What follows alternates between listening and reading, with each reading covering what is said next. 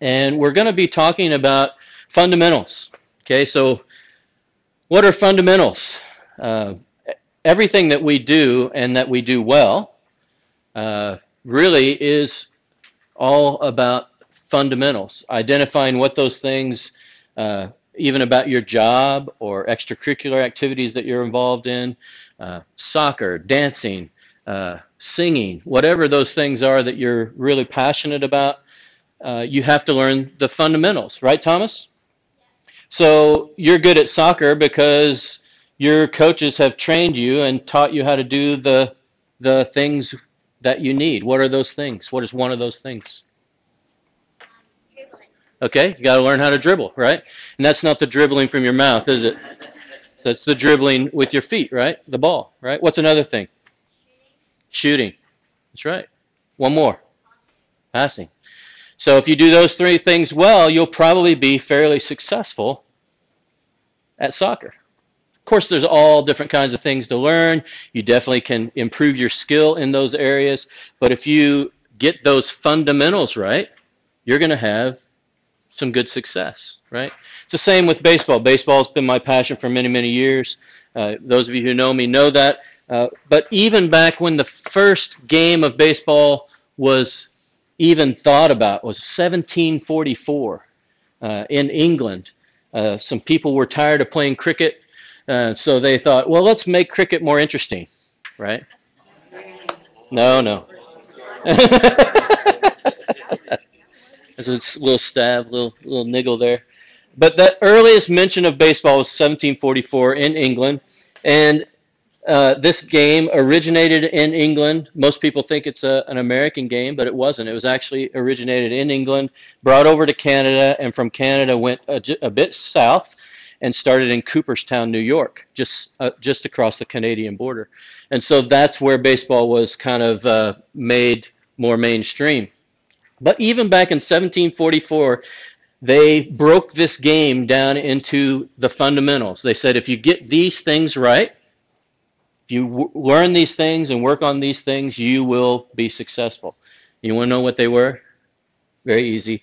They called them the building blocks of the game back in the 1700s. They said a successful player must be able to hit the ball, field the ball, throw the ball, and run the bases. If you get those four things right and you do them well, you're probably going to be successful. And you know, I've gone to many high-level baseball camps, and you know what they teach in those camps? Hit the ball, throw the ball, field the ball, and run the bases. Everything that they teach in those really high-level sports camps is right in those fundamentals. And that's what we have to do to be successful. I don't think following God is any different. I think if we're going to be successful at following God, if we're going to be successful at having a relationship with Him, we need to know the fundamentals. And by the way, there are fundamentals in marriage as well. Did you know that? There's fundamentals of parenting as well. Did you know that? So if you're having a weakness in some part of your life and you're finding it really difficult, it's probably because you're not really learning and getting the fundamentals of what that is. And so it's probably pretty important for you to think about that. What are some of the basics that I need to know and do well? So it's the same with our relationship with God. We need to ask ourselves what matters to God most, don't we? What is the most important thing to Him? And what about this Bible? Let's face it, it's a pretty big book, right? I mean, this book alone, I think, has 1,500 pages, and it's a thin line edition. So it's a big book. So we have to ask ourselves about if this is God's book, which it is, what in here is the most important? How do we break down all of this into its most vital components? How do we do that? Or is it all important? Well, I think we would all say it was all important, but what is the most compelling fundamental things within this that will help us get to know God better and follow Him better? Have you ever picked up a Bible because you knew you ought to read it, but then you just put it back down in frustration because it's just too much? I know you all have, right? Yeah. Or you do the hunt and peck. God, show me a message, and you just put your finger down and you hope it has something for you. Right? I think we've all done that as well. Sometimes it's just too huge and overwhelming that it scares us, and we just, rather than work at trying to figure it all out, we kind of just lay it to the side. It's too hard. It's going into too hard basket. So what I would like for you to encourage you to do is to break it down, and I'm going to help you do that a little bit with these next 4 weeks. We're going to talk about some of those things that rise to the top about God and how we follow him best, these fundamentals. What mattered most to God was a topic that was commonly debated back in Jesus' time. A lot of the religious leaders of those times, they would get together, and that was one of the main questions they would ask. What is the most important thing to God? And they would argue back and forth. What's the most important? What took top priority? And they would argue endlessly. That's not surprising. We like to argue. We like to kind of go back and forth. And the religious leaders of that time were no exception. And when Jesus was around, they would like to enter him into that debate, entertain him in what he thought. And in Mark chapter 12, this is exactly what we're seeing. Okay, one of the scribes came along and heard them arguing, and recognizing that he had answered them well, and asked him, "What commandment is the most important of them all?" Jesus answered. Somebody want to read that? "Hear, O Israel." Somebody?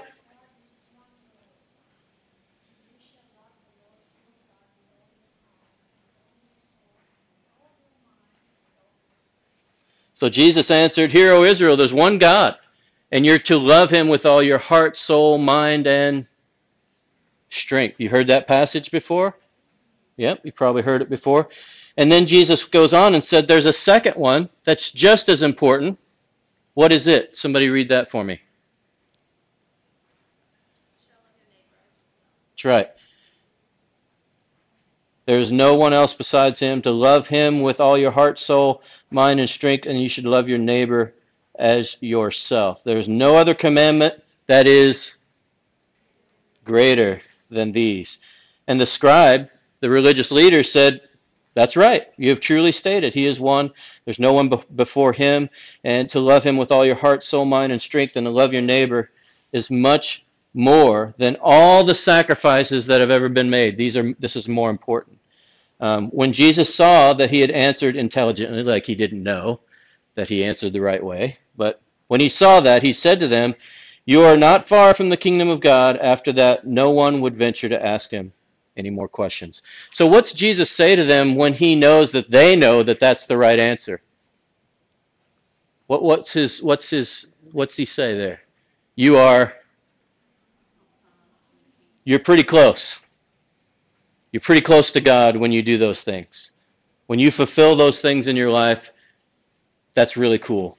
And quite frankly, when North Lakes Christian Church was planted, we went through this process of trying to figure out what was most important to God, and that's what we came up with. Loving God, loving people. Pretty simple to say. Not so simple to do sometimes.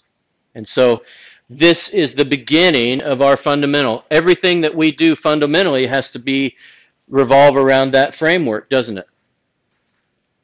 Because that's really what's important. It's really what's important to God.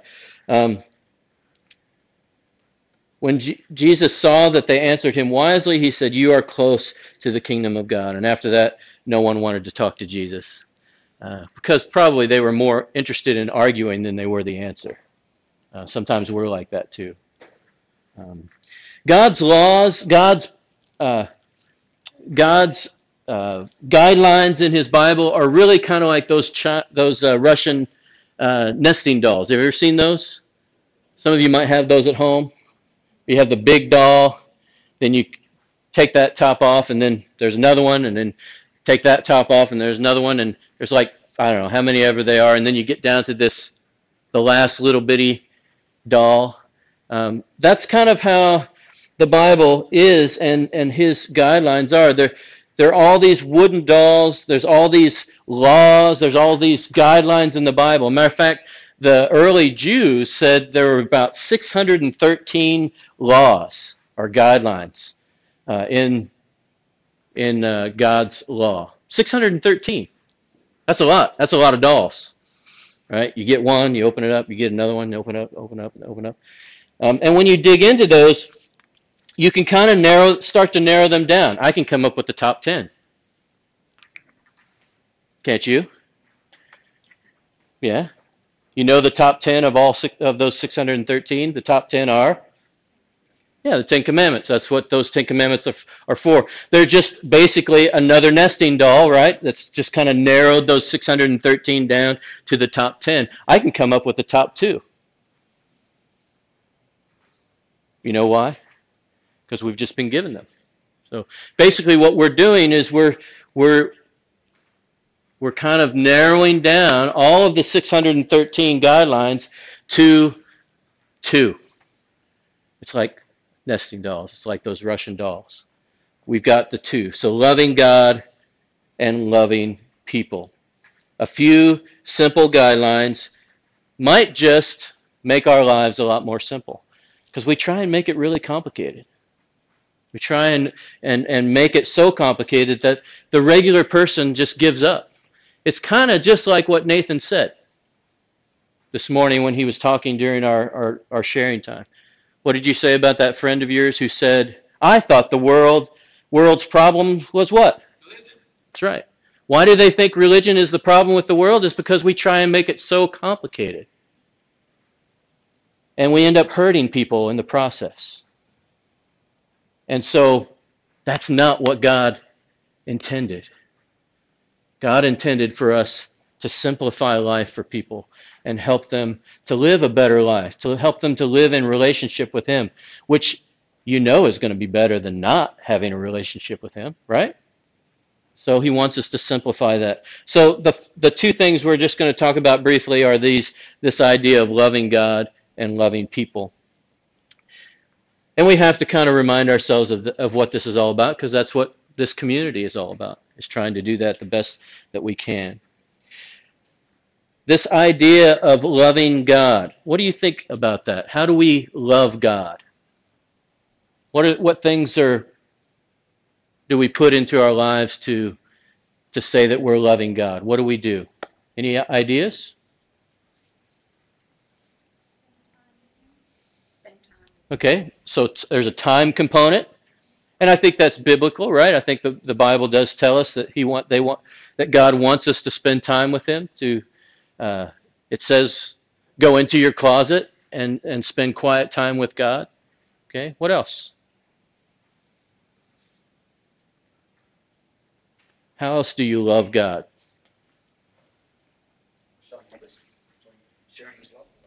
Okay, so there's a component about loving God that's about other people. Okay. Okay, standing up for what you feel like God would want you to stand up for, the right things. Okay. Okay, obeying the guidelines that He set forth for us to obey. Anything else? Reading His Word. Okay, getting into His Word. That's His message, right? That's His letters to us. So yeah, that makes sense that we would want to read His Word. Surrendering. Okay, surrendering. Yeah, that's good. Making our will His. Okay, wanting to do what He wants to do rather than what we want to do. Sometimes that's very hard to do. Any other thoughts? Yeah, trust is a big one.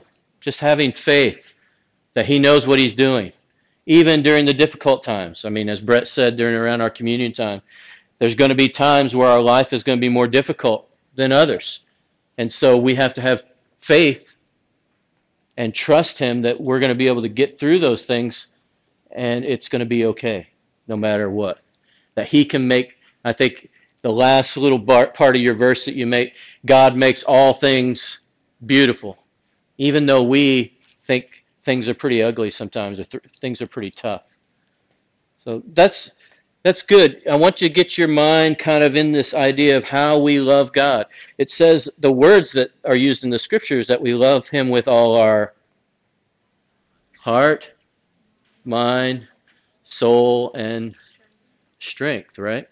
Those are kind of ethereal words. So how do we break those things down? This idea of heart, it's the source of our feelings and emotions. The feelings like joy, sorrow, depression, despair, happiness, cheerfulness are all said to originate from our heart. Now we know it's not our physical heart, right? But there's something about us, our human nature, that we feel like our seat of emotions. They used to think it was our stomach, right? They say now it's our heart, or something about our heart and mind working together. But to love God with all of your heart, it means to love him deeply and personally.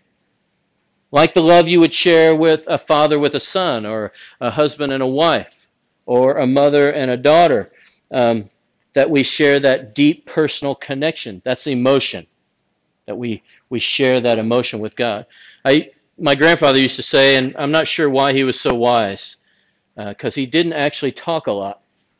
But he often, when he did talk, it was one of those things, I better listen because I know it's going to be good.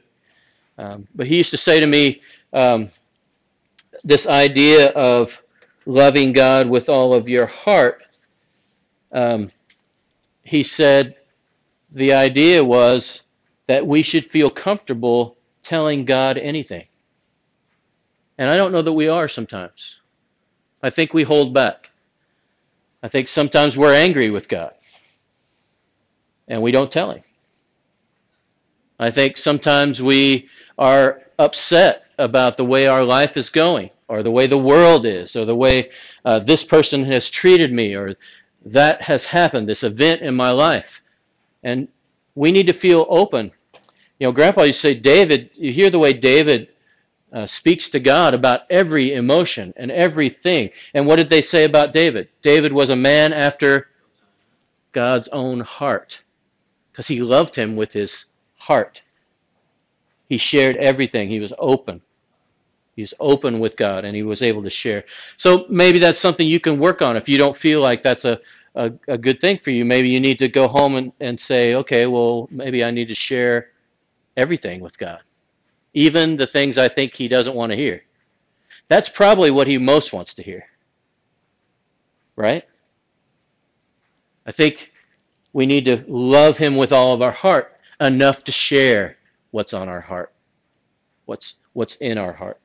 Soul, this idea of soul. How do we love him with all our soul? Loving God with all your soul means allowing God to really define who you are. We often say, that's who I am in my innermost being, or my soul. This is who I am. Oftentimes we live a life that is guarded and hidden. Oftentimes we live a life that's very masked. We wear a mask around for everybody to see. When loving God means that we what? We share with him who we really are. We don't have to put on a mask. We don't have to pretend that we're something that we're not. Because he knows your weaknesses. He knows your frailties. He knows the things about you that no one else knows.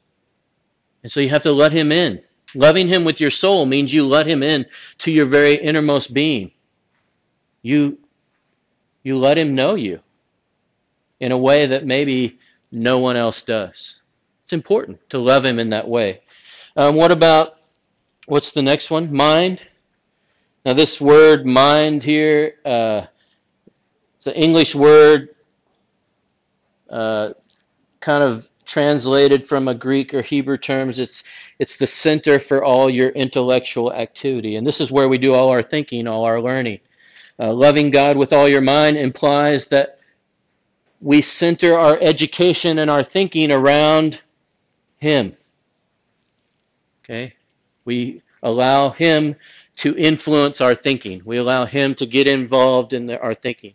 And that's a big problem in our world today. A lot of people don't even think about how God enters into anything. We think we keep that intellectual part of ourself completely separate to God because we don't think that he enters into that area. But he does.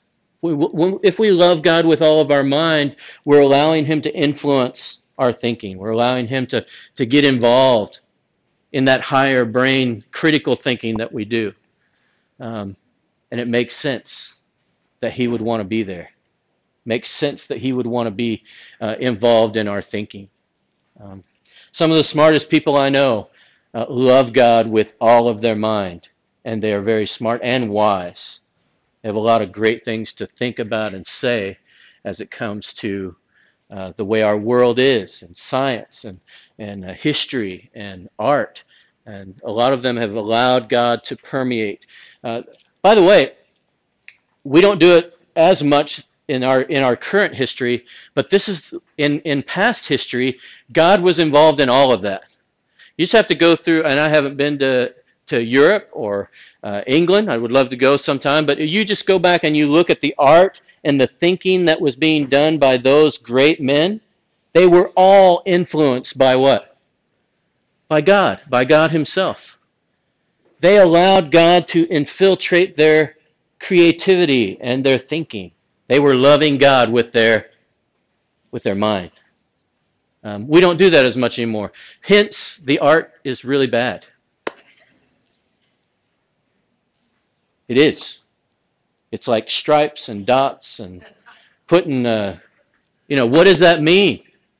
It has no real thought and meaning behind it. We need to allow God to infiltrate our minds and love him with our mind. Ooh, it gives me chills to think about what could happen in our world if we allowed him to be there in that seat. What's the other one? Strength. Jesus says, love God with all your strength. Strength here is nothing to do with the amount of weight you can bench press, even though I'm impressed by that. It signifies our energy, our output, our work, the job that we do, whatever it is you put effort into. That's your strength. And Paul eloquently explained what it means to love God with all your strength when he said, in all the work you are doing, this is Colossians 3:23, says, in all the work you are doing, work the best you can. Work as if you are doing it for the Lord, not people. Probably a good star around this one. You should probably make some notes in your phone about this one. Because when we go to work, we think we're working for someone else. And oftentimes when we go to work, we don't put in our best effort because we may not like that person, or we may not have a good relationship with that person. What loving God with all your strength means is that person does not matter because you don't work for that person.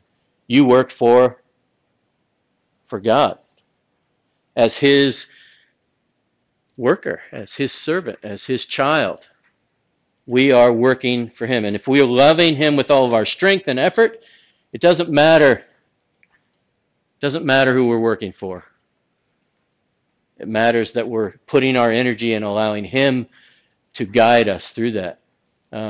Case in point, this whole thing at Walls End, painting all these things, everybody's coming up to me and they go, why would you do that?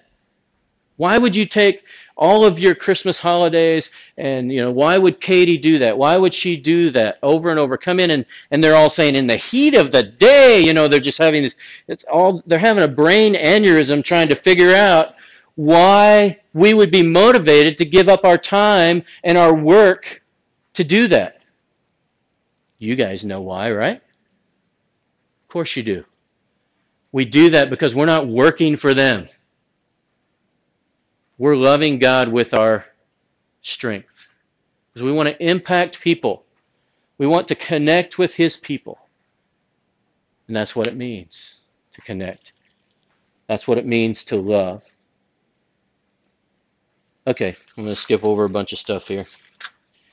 You can get it from me later. The idea of loving people is pretty simple. Love your neighbor as yourself.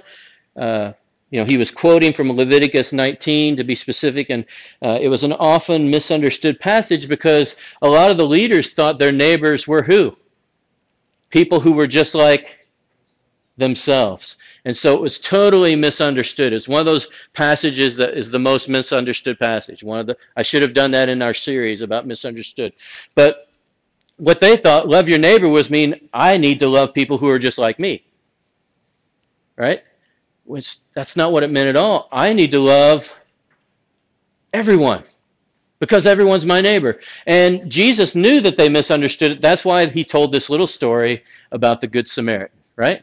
Jesus said they're misunderstanding loving your neighbor, so I'm going to tell them about this Good Samaritan who, a guy came, he was walking through the mountains, and he was robbed and beaten and left for dead, and these people come by, no one wants to help him but the person who shouldn't help him, right?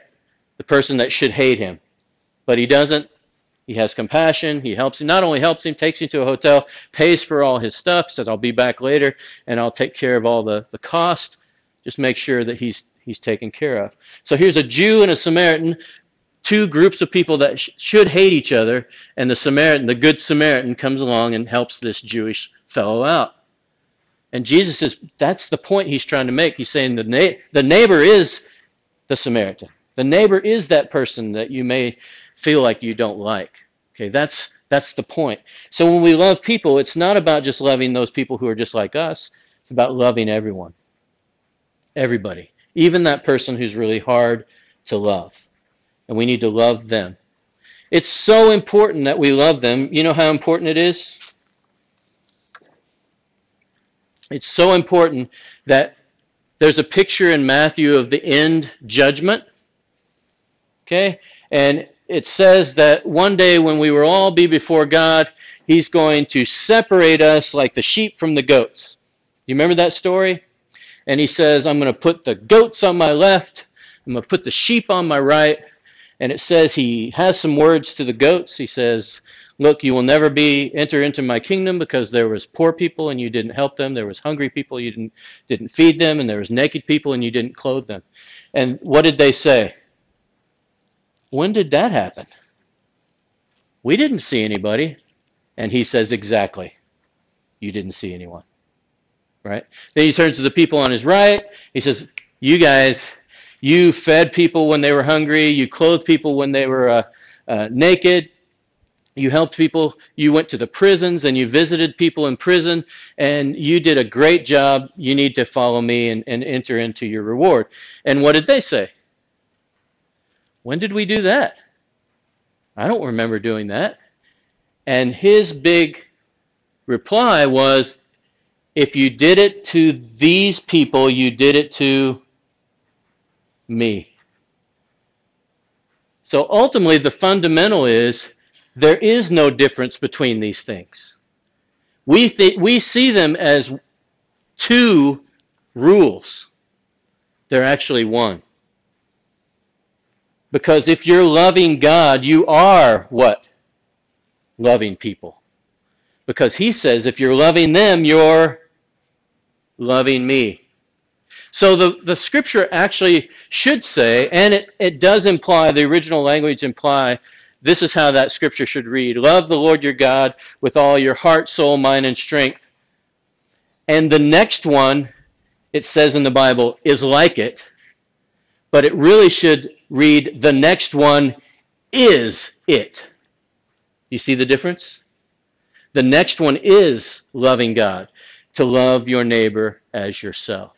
So if you're loving God, you are loving people. If you're loving people, you are loving God. It's the same thing. It's the same thing. That's the fundamental that we have to get. That's the kind of idea that we have to understand, that loving God is loving people, and loving people is loving God. They're both the same. So you really only have one thing to remember. But the reason why loving people is so important is because we will be judged according to how we're loving, how we're connecting with people, and how the impact that we're going to have in other people's lives. We'll be judged according to that. And God is up there and he's saying, how you guys doing? I know you can do it. He's our cheerleader. He's the one who's behind us the most, trying to help us begin to learn these fundamentals. I can remember going to this baseball camp, and there was one particular guy. I was the slowest guy at every camp I went to because I can't run very well. And he was behind me the whole way saying, you can do it. He wasn't, we had other coaches there that were like, you are useless. Get out of here. Let's scratch him. And this guy said, no, don't scratch him. He's got a good arm. I'm going to work with him on running. And so he would work with me for a couple hours trying to get me to that minimum level of speed that I needed to get to move on. And he was like, oh, you can do it. You can do it. And it was one of those fundamentals that was really hard for me to get. I ended up making it by 1/10 of a second because he worked with me for a couple of hours, and I got past, and I was able to go, and then I was able to show them the things that I was really good at, and it was great. But God is up there just like that. He's wanting you to become better at these fundamentals. He says, I know it's hard to love that person. I know that it's really difficult. I know you hate them and what they have done and maybe what they're doing, but I know you can do it. I know you can love that person. And he's there cheering for us. And he wants us to be the very best that we can possibly be. That's the fundamental. The beginning of these fundamentals starts with this framework. Loving God and loving people. If you don't have these things, it says in 1 Corinthians 13, verse 1 and 2, it says, if you don't have these things, love, what happens? You're like a noisy gong. You're a clanging cymbal. You're useless to everybody. So you can go and you can do all those other fundamentals, but if you don't have these first, it's not going to work for you. You have to have love. You have to do that. So begin to work on it this week. It's a great start. I think those of you who are back to school, great opportunity to begin loving students. And I meant what I prayed about this morning. This idea of you have a wonderful opportunity to really impact the people around you just by loving them. Just by beginning to love them and connecting with them. Having a conversation. What's important to you? Those questions like, tell me about your journey. What have you been doing? What do you think is important in life? These ideas of you being able to impact people just by listening, just by loving them. That's the very beginning of really sharing with them about what Jesus is all about. You can do that. Same thing at work, same thing wherever you are this week. You can do it. I know you can. Begin loving.